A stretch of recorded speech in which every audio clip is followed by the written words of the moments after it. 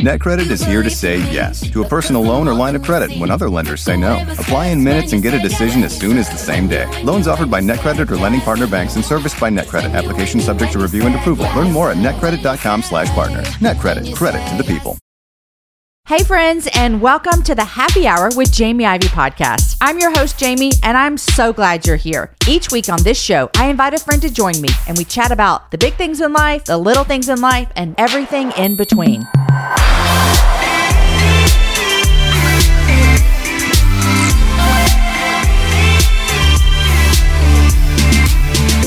Hey y'all, welcome to the Friday after Thanksgiving. If you live here in America, happy Thanksgiving to you. Also, my daughter had a birthday this week. Actually, her birthday was on Thanksgiving Day. So how cool is that? That happens every once in a while.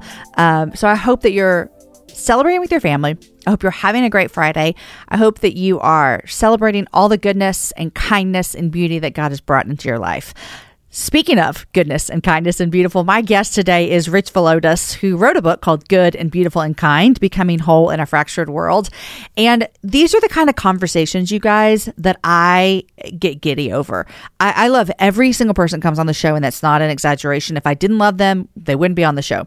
But there are some times that a book comes across my table and a conversation happens, and I just think, yes, I want more of this in my life. And that is how I felt today about my conversation with Rich. I listened to his book on audio and devoured it and loved it, and I highly recommend it for you guys. We'll put all of the links in the show notes, and he talks about a bunch of different books. We'll also put all that in the show notes. But it's just a conversation about how do we live as Christ followers in this fractured world. The fractured world is here. It is not up for discussion whether we live in a fractured world. We all feel the fractured world. And so we have a conversation today about sin, and we have a conversation today about what it looks like to look for and find this goodness and beauty and kindness in the world. And I was encouraged by Rich. There's so much more goodness in the book, so check it out. One of my favorite things in the conversation today, we talk a little bit about proximity and how that changes the way that we see people or an idea or a group or somebody that we might be afraid of. And Rich takes it even a step further, which I really, really appreciate him doing that. So listen to that later in the conversation. You guys, I'm grateful that you're here. Happy Thanksgiving to those of us that live in the United States. I hope that no matter what is going on in your world today, on this Friday or whenever it is that you're listening to the show, I hope that you truly do know that you are deeply loved and cared for by God, who sees you and loves you and knows you just for who you are. All right, you guys, here is my conversation with Rich Villodas. Rich, welcome to the Happy Hour. Jamie, so good to be with you. Thanks for the kind invitation. I'm excited to have you on. This is your first time on the Happy Hour, and I'm familiar with your work. We have mutual friends, and then I listened to you on the Holy Post. I think I heard you recently. Yeah. And so it's an honor for me to have you on the podcast. Oh, thank you. I'd love for you to introduce yourself. From what I think I've heard, you've been at the same church for a long time. And I just think in this day and age, that's what's celebrating. So give me a little bit. Tell me about yourself. Yeah, I'm a native New Yorker. I've been married to my wife, Rosie, for 16 years. We have a 13-year-old daughter, Karis, and an 8-year-old son, Nathan. And I've been at New Life Fellowship Church for starting my 15th year and my 10th year as the lead pastor. The church was started in 1987 by a guy named Pete Scazzaro, who wrote a number of books on emotional health and spirituality and leadership and all that. And about 5 years after stepping into that church, became the lead pastor. And it is a beautiful congregation, people from over 75 nations represented in the church, in an area where 123 languages are spoken in Queens. Queens is a remarkable place. 50% of Queens is foreign born. So you really get this international flavor, which means the food is amazing. And so are the people. And so, I've been in this place for a number of years and wouldn't want to be anywhere else. Well, I'm a big fan of every part of New York City. And I've been there a lot. In fact, fun fact, my husband and I honeymooned in New York City, 21 years ago. And so I have loved going there forever. And so I love I love your part of the world up there. This Texas girl does. Well, I'm super honored to have you on. And you released a book this summer called Good and Beautiful and Kind, Becoming Whole in a Fractured World. And if that doesn't sum up how most of us are feeling right now, I don't know that anything else does. And so I want to start from the very beginning. Good and Beautiful and Kind. What does this even mean? Why did you title it that? Yeah, I love poetry, and one of my favorite poets is a guy named Langston Hughes, who I think many folks are familiar with. And he wrote a poem that I read a number of years ago that I just kept coming back to, entitled Tired, and which is a good title for these days. And he said in the poem, "I'm so tired of waiting, aren't you, for the world to become good and beautiful and kind? Let us take a knife and cut the world in two and see what worms are eating at the rind." And so, number one, because I'm a lover of hip hop and because I used to be a rapper and my father was a DJ, true story, I love any kind of poetry. But there was something about his words that I think speaks to the longings of our souls, that we all long for goodness and beauty and kindness. And I love his approach to actually moving in that direction. He says basically in the poem that we're not just going to get there by accident. We're going to have to actually look beneath the surface. What is eating at the rind? What are the worms? And so I think it's a work of introspection. It's a work of self-examination. It's a work of, it's a poem that reminds us that transformation is not going to take place without us actually doing the work and participating with God in that. And so that's the reason why I title it that way. And hopefully the chapters really speak to the worms beneath the surface, as well as the longings and the way towards goodness, beauty, and kindness. Well, it does that. And I told you before we started recording that I actually was listening to your book on a road trip this weekend. And now I need to go back into the book and highlight all the things. But you guys, you can't see this because this is a listening platform. But I was looking through your book today, Rich, because trying to find the places that I wanted to highlight from when I was listening. And you've got this worm on the side of the pages. It's like, remember when we were kids, we made those little flip books? I loved it so much. I'm just telling you, I've never seen a book like this. And the listeners, all I can tell you is, like, remember when you're in elementary school and you made the little flip book and you flipped the papers and the worm moved? This is what's happening. So, side note, love it, Rich. It is the coolest Easter egg. It is the coolest Easter egg. I've had a number of people email me and say, "Hey, just want to let you know there's some smudges on the page. So in the second printing or whatever." And I'm going, actually just flip through it and see what you get. Listen, and it's pretty cool. I totally thought the same thing. I was like, man, that stinks that they messed this book up, because there's this little thing on the side. And then as I'm flipping through it, I'm like, oh my gosh, it's supposed to be there. But Good and Beautiful and Kind, Becoming Whole in a Fractured World. This is, I have enjoyed this book so much. And so I'm really honored to talk to you about it. This is a question I kept wondering to myself as I was listening to you read this book to me over the weekend. You're right. And I love that poem sums it up. And like, we're looking for this. And that is not a new thing in society. Like, we have been looking for this since Genesis 1, or Genesis 3, we should say. We've been looking for this. But here's my question for you. You talk in here about some different ways, and we're going to dive into, like, what do you see as some of the parts that we need to examine first, like kind of go to the core. And then you talk about some habits that we can do to help us. But here's my question, Rich. Does it feel like this is harder today than it was 20 years ago, 50? Neither one of us, I know you're not 50 yet, right? Neither one of us are 50 yet. Like 50 years ago, 70 years ago. Is it harder now to find this? Or is it just that we're in the midst of it, so it feels harder? I think what complicates the fractures and exacerbates the fractures is, in many ways, I think the access that we have to each other's thoughts and opinions in ways that we didn't have it before. And so, in short, I wonder if social media has exacerbated the fractures in our world like nothing else, and accelerated the fractures like no one else. Because there was a point in time, I think about it, where we didn't really know what we thought on everything. Right. And because the world has become so much smaller as a result of social media, in many ways, we are much more connected than we ever have been. At the same time, we are much more aware of what we think and believe and our positions on various things, which just inevitably will bring up more conflict, more friction, more fractures. And so, yes, I do believe the presence of social media has in many ways brought about many more complexities and challenges to our fractures in ways that we didn't have before. And so I'm not sure if that's the singular reason why, but I do think that that has led to a domino effect of our inability to be present, of our penchant for reactivity and hot takes in ways that actually don't create community and communion, but just have us live in the land of position and where we fall on particular things. And it's just a medium that depersonalizes, which is why when I talk about powers and principalities, social media is one of the powers, I think, in the world that depersonalizes people, where you don't see human beings, you see avatars and positions. But I do think it's much more challenging today. I'm 43 years old. So, but historically, when I look at it 50 years ago, I think we have much more challenges in that respect today. Hey, y'all, Jamie Ivey here. I want to tell you about a time I went to Haiti.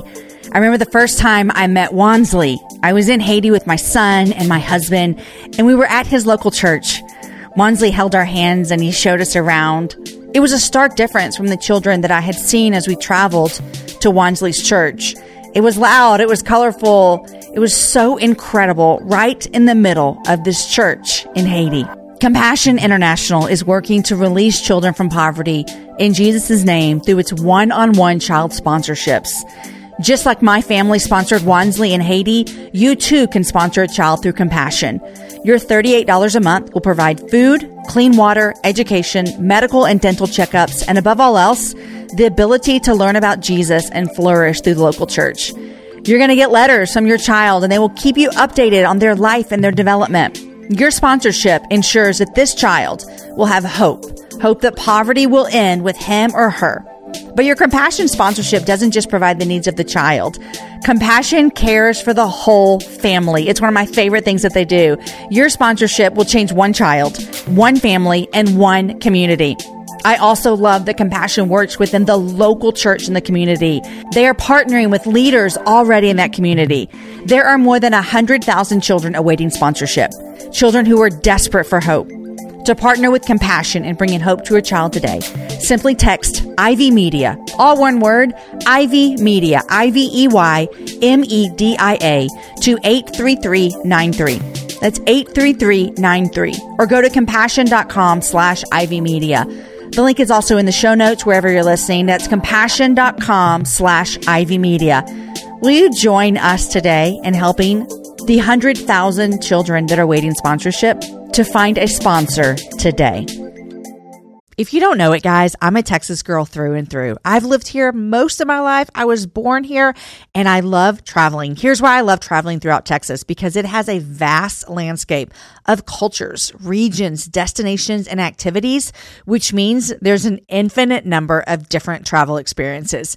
And no two travelers are exactly alike, and it means that no two trips should be either. If you're a beach person, well, you can have fun under the sun with Texas's 350 miles of coastline. If you're more of a rugged vacation type, there are campgrounds, hiking trails, and state parks galore.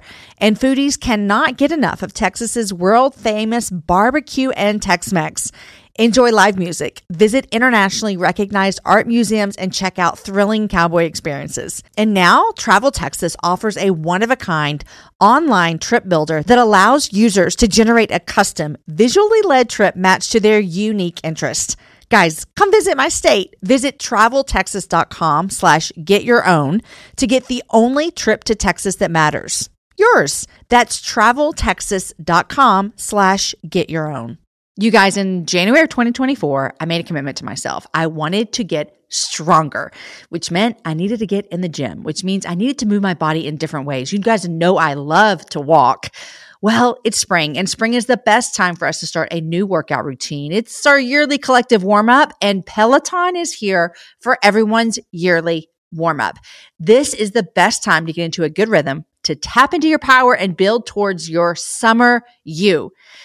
I love my Peloton. It accommodates to my schedule with a variety of class links to choose from. I can choose a 30-minute class. I can choose a 45-minute class. If you only have 5 minutes, there's literally a class to get you moving your body in 5 minutes. Peloton has a range of class types fit for every goal and every mood. There are classes if you want to hear country music, if you want to hear rock, if you want to go back to the 80s.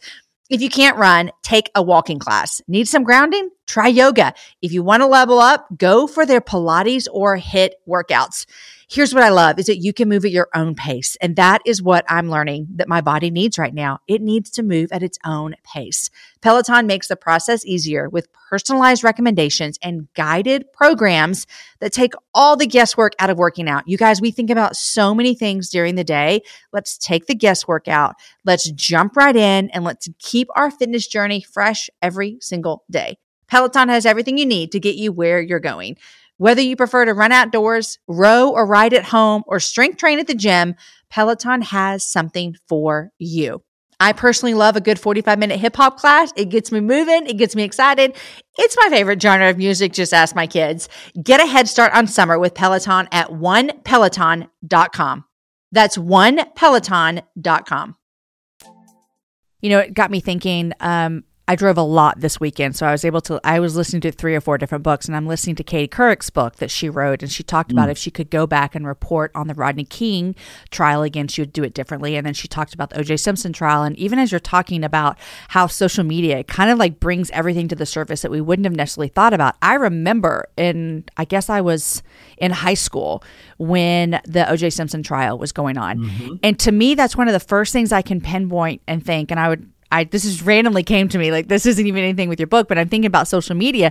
It's one of the first things I can remember thinking, I'm seeing something happening in real time and I need to have an opinion on it. Yeah. And I mean, and I'm like a junior in high school and that's now every day for us, you know? And so we talk about that fractured world that you talk about. I think you're right on, is that like, it is so, the fractures are just, we see them like in real time all the time. And it's exhausting. It feels exhausting. Does it feel exhausting to you? It is very exhausting. And I think to riff on social media for a second, I think the challenge with social media is it gives us promises or rather feeds us lies that we can actually possess divine qualities that only belong to God. And tell me more. Yeah. Social media gives us the lie that we can be omnipresent, omniscient, and omnipotent. And so omniscience is I can know everything. It feeds me this lie that I can know everything there is to know because data is at the tips of my finger, the knowledge of the world. Omnipresence in that it feeds me the lie that I can be everywhere at all times. And so I can be in so many different spaces, access to what's going on in Ukraine, what's going on the West Coast of the United States, what's happening in random places around the world. And then lastly, omnipotence, where I can use my words for the sake of power. And so it feeds us this idea that I could possess these divine attributes. And I think in the process, it absolutely crushes us because only God can bear these attributes. But social media feeds us this lie that we can. So I think that, again, complicates our fractures in some significant ways. Wow. I've never heard it described like that, Rich. And it is like, as you're saying, I'm like, yeah, this is the way that it makes us feel that we have this like control and this ability to be like God. And it's just, I'm going to sit with that and think about that for a long time. So thank you for that. You're a pastor. You said you've been there for 16 years, I think you said. And, you know, our world is very fractured. That is nothing new to anyone that's listening to think that our world is fractured. And I think a lot of the fractures have become more evident in the last maybe 3 or 4 years, 5 years than maybe they had before for a list of reasons, social media being one, a lot of reasons that we could say that. But as you're a pastor in your church and you have this beautiful, you know, multi-ethnic church that you're pastoring, what are the most evident fractures that you're seeing within your people that they're having to deal with right now?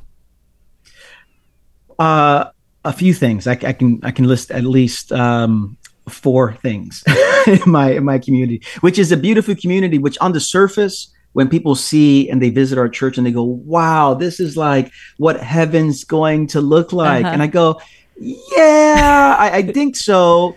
But I'm not sure if we're experiencing heaven right now, because when you get that many different people in close proximity, it's going to lead to lots of complexity, lots of challenges. And so I've called the world that we've lived in the last 2 years, and I think we still are living in this.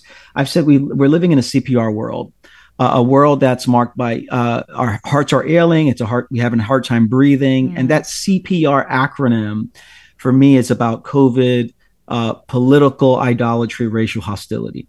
And I think the convergence of those 3 things in our society has really brought on so many fractures. And our congregation in Queens is no different. We've experienced the levels of polarization because of the public health crisis. We've experienced the polarization because of politics. Our church, I'd say 30% of our church voted for Trump, 30% of our church voted for Biden, probably 15% voted for Spider-Man because he's from Queens, and another 10% probably abstained or were undocumented and cannot vote. And then we have the racial dynamics where our church is incredibly diverse, but that doesn't mean everyone's on the same page as it relates to how we navigate the racial terrain. And so lots of folks are there at our church because they don't think race is a thing. I don't see color, and I'm a part of a very diverse congregation. And so leave me alone. I'm doing great here. And others see the structural, institutional realities that we have to wrestle with. And so not everyone sees the same, are on the same page there. And then when you add one more layer to this generationally, there's just lots of fractures as it relates to sexuality. Yeah. And so when you think about COVID, think about politics, think about race, think about sexuality, our church is no different. As a matter of fact, I think it might be more challenging because of how many different people are here, which means as a pastor, I need to enter at my own risk. I should have a sign in front of my office at the church or something like that. This is enter at your own risk to work. But I'm so glad I'm here. But those are some of the fractures that we're facing in our community. I think that your community is no different than my community, and probably most communities that people are listening. Those are, although they may look more nuanced and different wherever you live in parts of the world or different denominations, those are the fractures that a lot of us are experiencing right now. And one thing I love about your book is like we're all searching for this good, beautiful, and kind, but yet we're also looking straight into the face of fractures. And so it just kind of freaks people out. And they're like, I want goodness and I am goodness. So I'm going to seek my way because my way is goodness. And you totally have this whole other flip of like, man, if we actually approach these fractures, like you've listed, and we'll talk about these four in particular that you said, if we actually approach these from like the way of Jesus, it changes everything. And I think that's something that we're missing. Now, you start this book with sin, which I'm listening. I'm driving from West Texas home to Austin. And I'm like, wow, Rich, you're coming in strong here at the beginning. So why did you start this with sin? Naivete. I think it was perfect. Really, I mean, it's great. I'm thinking, in some way I'm thinking, I'm not sure if this is the best thing to do to start with sin. But the reason why I started with sin was because I wanted to reframe this ancient category in a way that I think would lend towards goodness and beauty and kindness.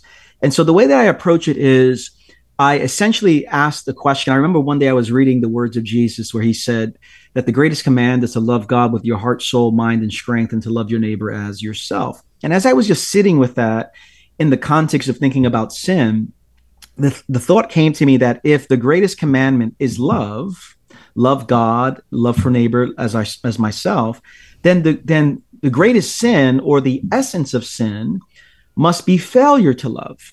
It must be the rejection of that command. And as I just sat with that, I thought, I think this is what sin is. Sin is usually seen as like moral transgression. Right. It's seen the stuff that I do in private. If there's a law that I violated.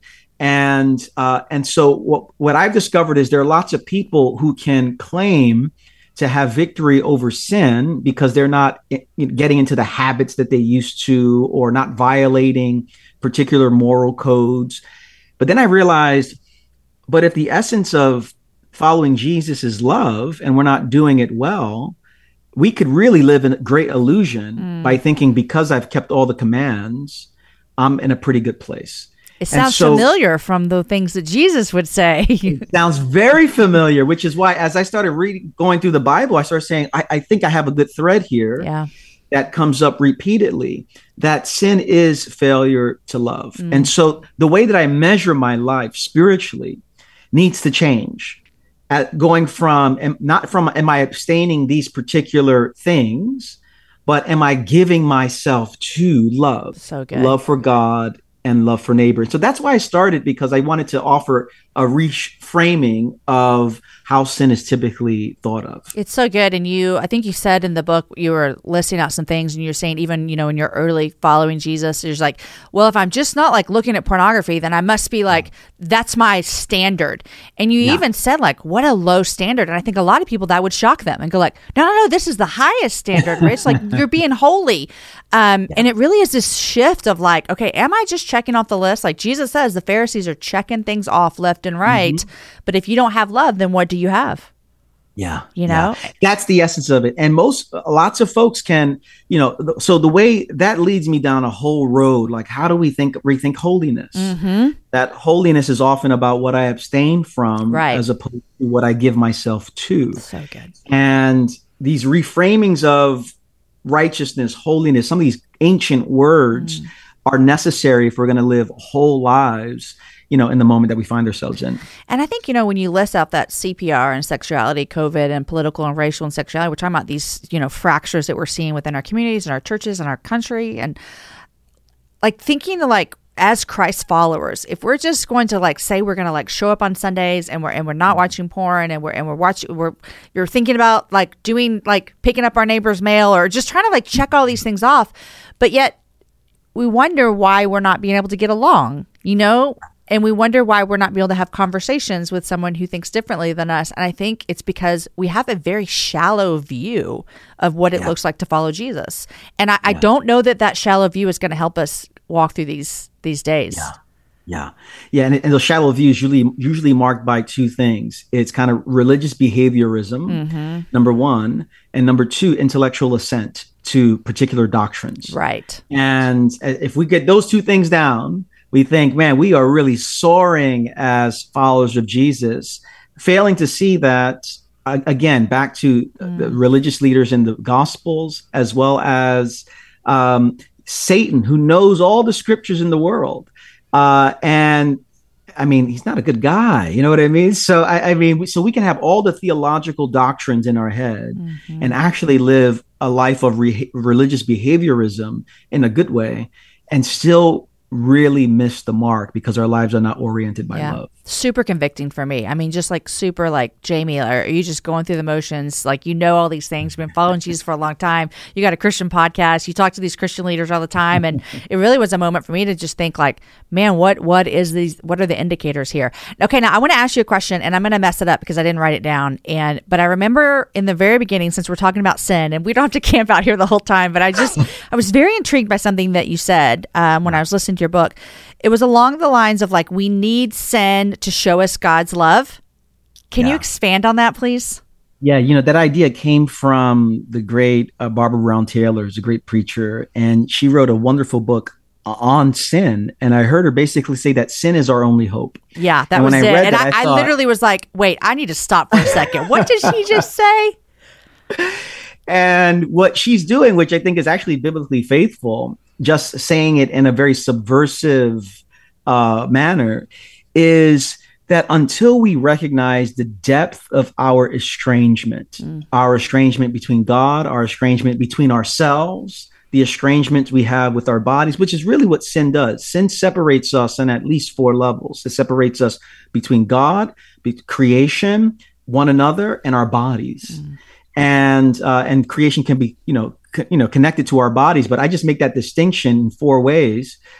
So in that respect, if sin points to our estrangement, it is actually the check engine light of the soul that reminds us we need rescue, we need healing, we need grace, we need mercy, we need compassion. And so the hope is that as we familiarize ourselves with sin, that sin is not just something that we do, but a power humanity is under. As we familiarize ourselves with this power, the hope is that it'll drive us to God and move us to God, where we can find true rescue and healing and salvation. That's so good. And the longer I follow Jesus, I'm like more aware of the more sinner that I am, which is just so crazy, that awareness driving you towards Jesus. Okay, so we talk about good and beautiful and kind are stolen by these 3 things: sin, powers and principalities, and trauma. And powers and principalities, a lot of us who grew up in the 90s, we're going to just totally start thinking about like Frank Peretti and what these powers and principalities. And you mentioned one earlier. And so I would love for you to expand on that. And also my question to you is like, as followers of Jesus, what are some of the strategies of the enemy that we should be kind of aware of in our daily life as we're trying to chase good and beautiful and kind, realizing we live in this fractured world. We've got these things that are against us. What are some things that as believers we need to be aware of? Yeah, this present darkness. I'm so sorry. Right. I was just going to say it. The Holy Spirit is moving here. With regard to powers and principalities, I became a Christian in a Pentecostal setting, and so there was lots of language around demons, especially when the AV system turned off. Right. And so lots of fluency as it related to evil powers. I think the challenge, however, that what I'm trying to tease out in the book is, what does it look like when these evil powers get connected to larger ideologies and institutions? And in other words, powers and principalities tend to be so disembodied, and the emphasis is on, oh, this person has like a spiritual problem, demons in them. Let's try to figure out a way to get them whole and free, which at New Life, actually, we make space for that.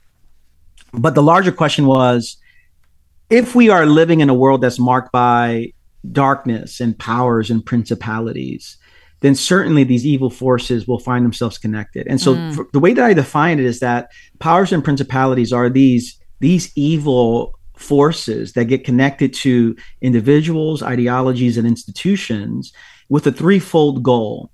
And the threefold goal is deception, division, and depersonalization. And as I think about the world that we live in that's marked by deception, again, back to social media, back to the ways that, the world is often marked by lots of deception and lying.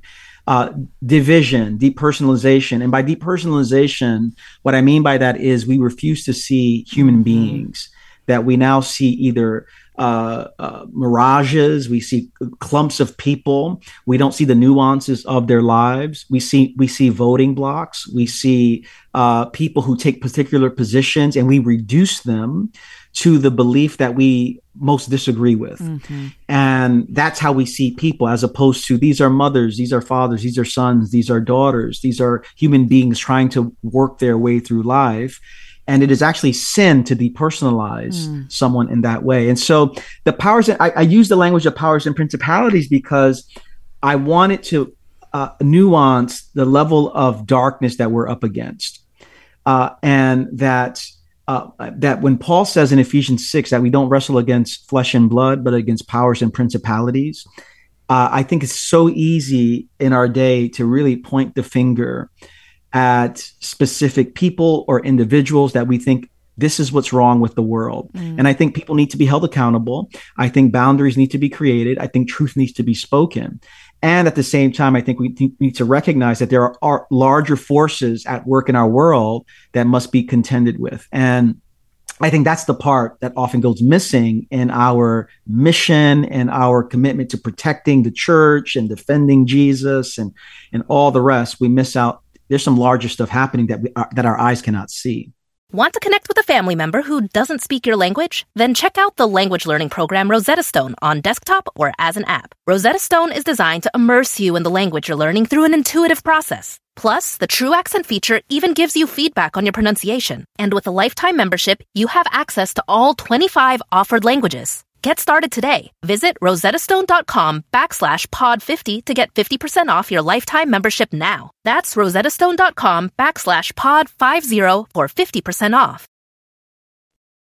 You started that chapter with a story that was very profound. As I mentioned, I was listening to the book. So as I'm listening to you read this, I was just really, really struck by the story. And you talk about, I think I should let you tell it, but it sums up your point so well of like, how does this happen to us? And after you tell the story, it made me also think about like, when we look at our current culture of like what happened at the Capitol, in January 6th. And so many people are going, wait, I would have never imagined that person would have been there. And you talk about how ideology has taken over their entire world. Can you tell us a little bit, tell that story for us, because it sums up perfectly what you're talking about. Yeah, I begin with a somewhat fictional, but a very, I think, real story that history tells us, that about what I call kind of like a dutiful church-going, apple pie making mom from Texas. I mean, I could picture her, and I live in Texas, so I was like, I know this woman. I know her very well. And the idea is that, she's known for sweet Southern hospitality. She leads Bible study. She gathers people in her home for prayer. She is the kindest woman in the neighborhood. She loves Jesus. She loves the scripture. She loves the Bible. And I'll go down that road to just kind of set the scene that one day she and her friends are about to go on this kind of family trip. And the neighborhood's going to be there. Other friends are going to be there. The church is going to be there. And the family trip was to actually witness a lynching that was going to take place. And what I reflected on was, how is it possible, and history shows this to be true, that Christians, I mean, there's some images of people taking pictures and sending postcards with them smiling in the foreground with a lynched body in the background. And the question I was asking is, how in the world can someone who loves Jesus, loves the Bible, who goes to church, who, I mean, is just really sweet and kind, how can they be caught up in such an ideology that would see Black people as inferior, and not just inferior, but worthy of this kind of barbaric death? Yeah. And my only conclusion was that there must be something at work in the culture and the landscape of this context that has so deceived this person into believing that this person is worthy of this kind of humiliation, cruelty, and death. And for me, biblically, my only conclusion is, yes, there's sin at work, but there's also some larger powers and principalities that are happening in the world, how do good people, kind and nice people, find themselves going down a road of barbarism? Yeah. You know what I mean? And I think powers and principalities is one of the reasons why this is so. Which you did say, like, people are still held accountable for this. This isn't there's more at work here. You can't be mad at this sweet little woman from Texas. But I'll tell you, Rich, as I was listening to that, and the story, you don't know where the story's going as you're reading and listening, and then it gets there, and it really stopped me in my tracks. And I thought the same thing. I thought, how was it possible that so many church-going, claiming Jesus-loving people were a part of this great atrocity that our country went through? And then I started thinking, how is it that we're still doing that? I live in Texas, and I think about the people at the border and the conflict over that. And how do we love Jesus, and we think we should serve people for what he is, and yet we look at people and don't see them as people. We think of them as like a problem and a thing. And this isn't a conversation about what should be happening, but it also, Rich, made me go, where is it in my life that I'm doing this? Because I don't want to be the person that's like, I could never do this. I would never be that woman from Texas baking an apple pie, going to a lynching. And while that may be true, what do you think for the people who are listening who are like you and me? We love Jesus. We don't ever want to be the person who turns a blind eye to a person. How do we watch out for those blind spots? Like, what's going to hit us in our face that we may not even see coming? I think it comes down to at least one thing. I think I can tease this out a little bit, but I think it requires us to prayerfully interrogate our fears. And what I mean by that is, much of that apple pie making mom from Texas, Capitol, all the other stuff that happened, how people see Republicans, how people see Democrats, how people see immigrants, how people see gay people. Much of that is rooted in some unchecked fear that if not interrogated appropriately, is going to now lead to reactivity, emotionality, anxiety. And anxiety is very simply this automatic response to a real or perceived threat. much of our lives is just governed by anxiety. And until we take the time to actually interrogate and examine our anxiety, where is this coming from? Is this even true? Why am I feeling this way? Who's told me this? Unless we're asking ourselves these questions, we're going to live purely out of reactivity, not giving thought to our ways. The lizard brain part of our nervous system is going to now dominate, and we'll find ourselves participating in things that Christ followers should not be engaged in. The other aspect of it, so I think there's the fear piece, and then there's also, Reinhold Niebuhr, he wrote a book called Moral Man and Immoral Society in the 20th century. And he's this theologian who basically makes a simple premise about basically sin, that when we're by ourselves, relatively speaking, we're okay. I mean, we're not perfect, but we're going to make some good decisions. But when we get in groups, there's something about the group dynamic, whether middle school playground, whether board meetings, whatever, or whether, sports, we find ourselves doing things that we would never do alone. And so I think beyond just interrogating our fears, I think we have to also take the time to critically examine the communities that we are a part of, the people we're a part of. Are the groups that I'm a part of, especially as a Christian, moving me more towards Jesus, the fruit of the Spirit, the teachings on the Sermon on the Mount? Or are they moving me towards, fear? Are they moving me towards dehumanization, division, depersonalization, all the rest? And so I think those two, what are the fears and what are the communities that I'm a part of that help me to live in greater reality, so I don't fall subject to the stuff that I'm writing about in that chapter with powers and principalities. It's this, I heard something recently talking about, we're in a political season, we've got the midterms coming up, and then we're going to be going through the whole election thing again, and the thing we do every 4 years, every 2 years here.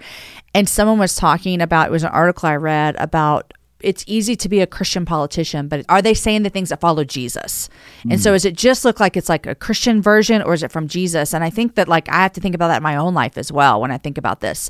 And one thing that we talk about a lot at the happy hour is how proximity changes a lot of those things. And you talk about fear.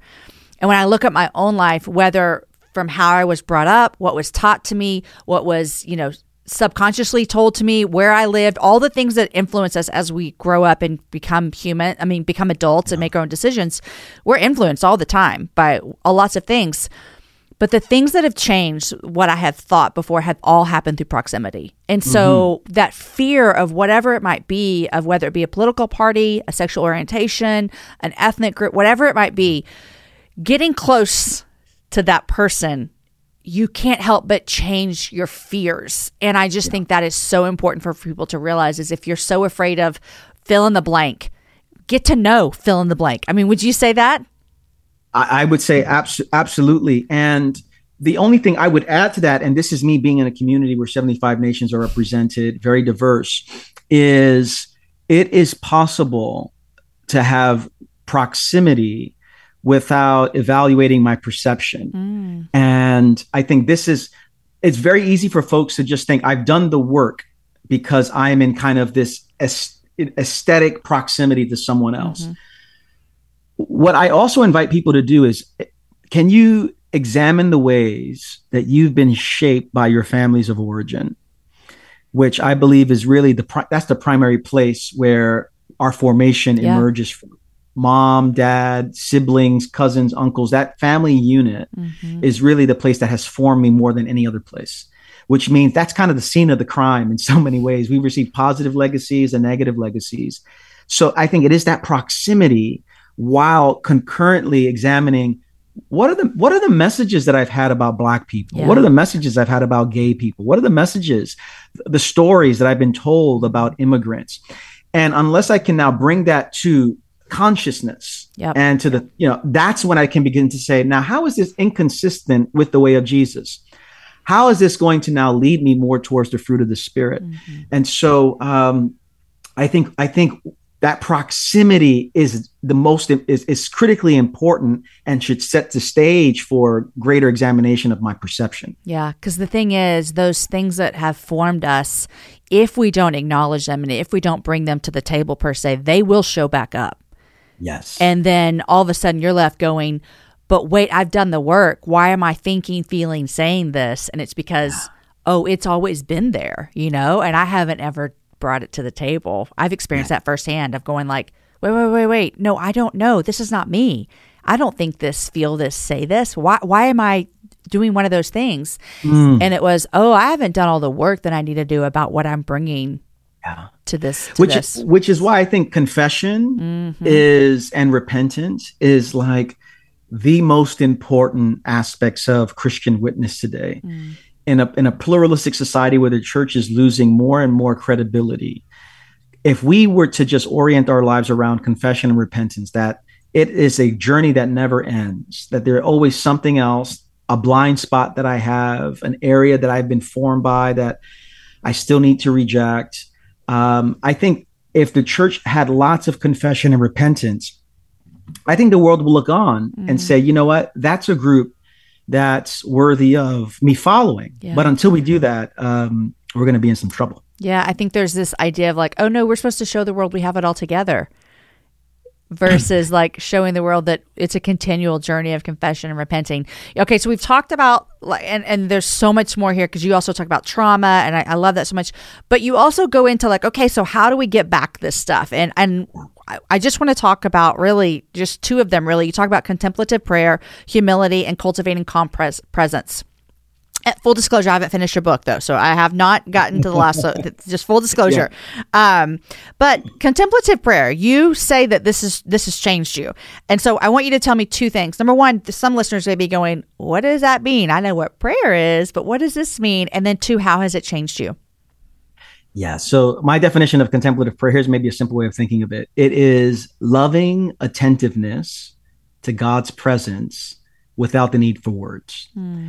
And when I frame it in that way, makes me smile, is what it does. Yeah, it's like, oh yeah, like I do that with my children. I do that with a trusted friend. I do that with my spouse.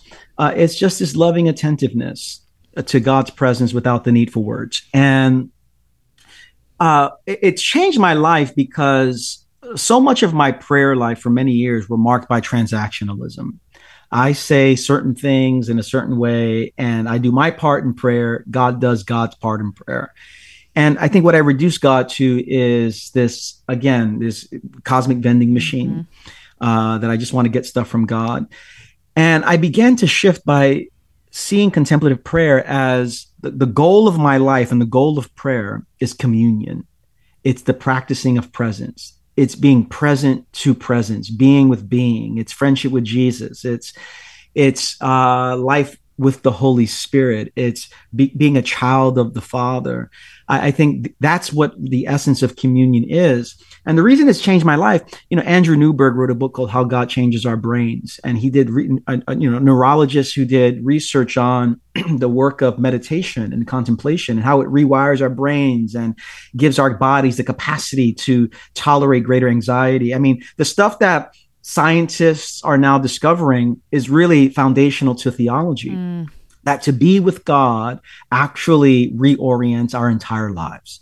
And this has reoriented me in a couple of ways. Number one, I think it's helped me to tolerate the present moment without judgment, to tolerate the present moment without the need to wanting to escape it. And number two, I think it's helped me more and more, and this is a lifelong work, to be present with others. Yeah. That's the goal of contemplative prayer, to be present with God so that we can be present with others. And I think I still have lots of growing to do in this area, but I know my attentiveness to the world around me and to people has grown simply because I spend time with God in this kind of prayer. I think something happens in my soul that couldn't happen any other way. So beautiful. I literally just want to smile when I think about it. And I thank you for telling this.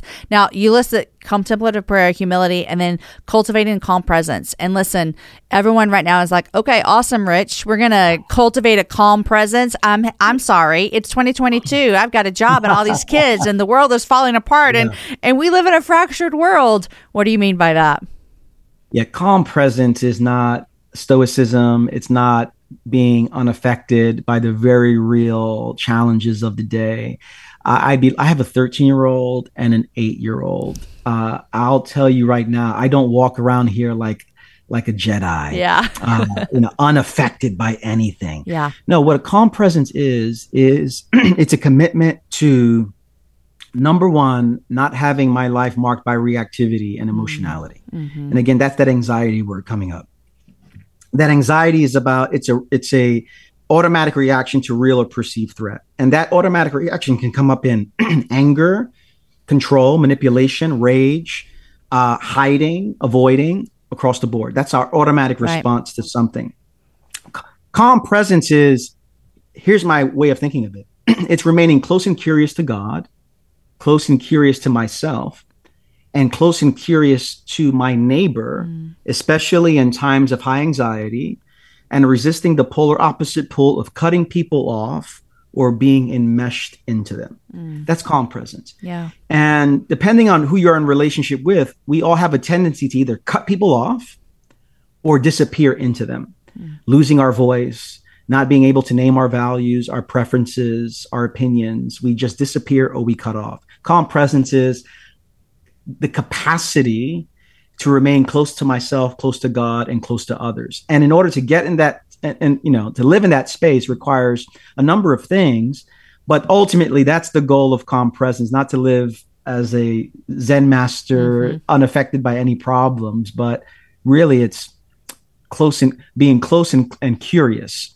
to those around me. I think close and curious is something that changing that curiosity in our life towards people and God can result in so many massive changes in our lives. I'm experiencing that right now in relationships and with the Lord. And it's been a beautiful thing in my life. Rich, I'm a new fan of you. I can join the fan club. Good and Beautiful and Kind, Becoming Whole in a Fractured World. I highly recommend this book. I enjoyed it so much as I was listening, and I can't wait to go back and highlight and finish it. I can tell that you are a very well-read person, so I would love to know, what are you reading these days? Jamie wants to know. Jamie wants to know. We want to know what you're reading. I'm reading 3 things right now, and hopefully I'll finish them. Number one, this is old classic by Dostoevsky, Crime and Punishment. And so I'm getting tripped up by all the Russian words that sound the same. So I'm about a third of the way through, and it's been a rough, but I think I need that in my life. Number 2, a book called Uproar by, again, Peter Steinke, who's was a specialist in family systems theory. Okay. And then the collected writings of Abraham Heschel, who was a Jewish theologian who spent a lot of time writing about wonder and Sabbath. And so just reading his I've been a fan of his for a number of years. And those are the 3 books that are on my night table. I love it so much. I can tell that you're well read because all the authors you've mentioned, I've only ever heard of one of them. I'm like, oh, who is this that Rich is reading? And I'm so intrigued. I want to go read them all. So, Rich, thanks so much. I'm really just excited for the work that you put into the world and grateful that I was able to chat with you today and talk about it. And everyone, go pick up this book, Good and Beautiful and Kind, Becoming Whole in a Fractured World. And just grateful for what you're doing. Thanks so much, Jamie. So appreciate your words and the kind invitation. Thank you so much for listening to the Happy Hour with Jamie Ivey podcast. We are truly grateful for every single story that we get to share with you, every encouragement we get to give you, and every opportunity we get to point all of us to Jesus. If you're loving this show, we would really appreciate it if you would leave us a rating and or a review wherever you listen to podcasts. Also, tell your friends. That is the number one way that people find out about our show. It's because you tell them. Join us right here every Wednesday and Friday for meaningful conversations that will make us think, they'll make us laugh, and they'll always point us back to Jesus.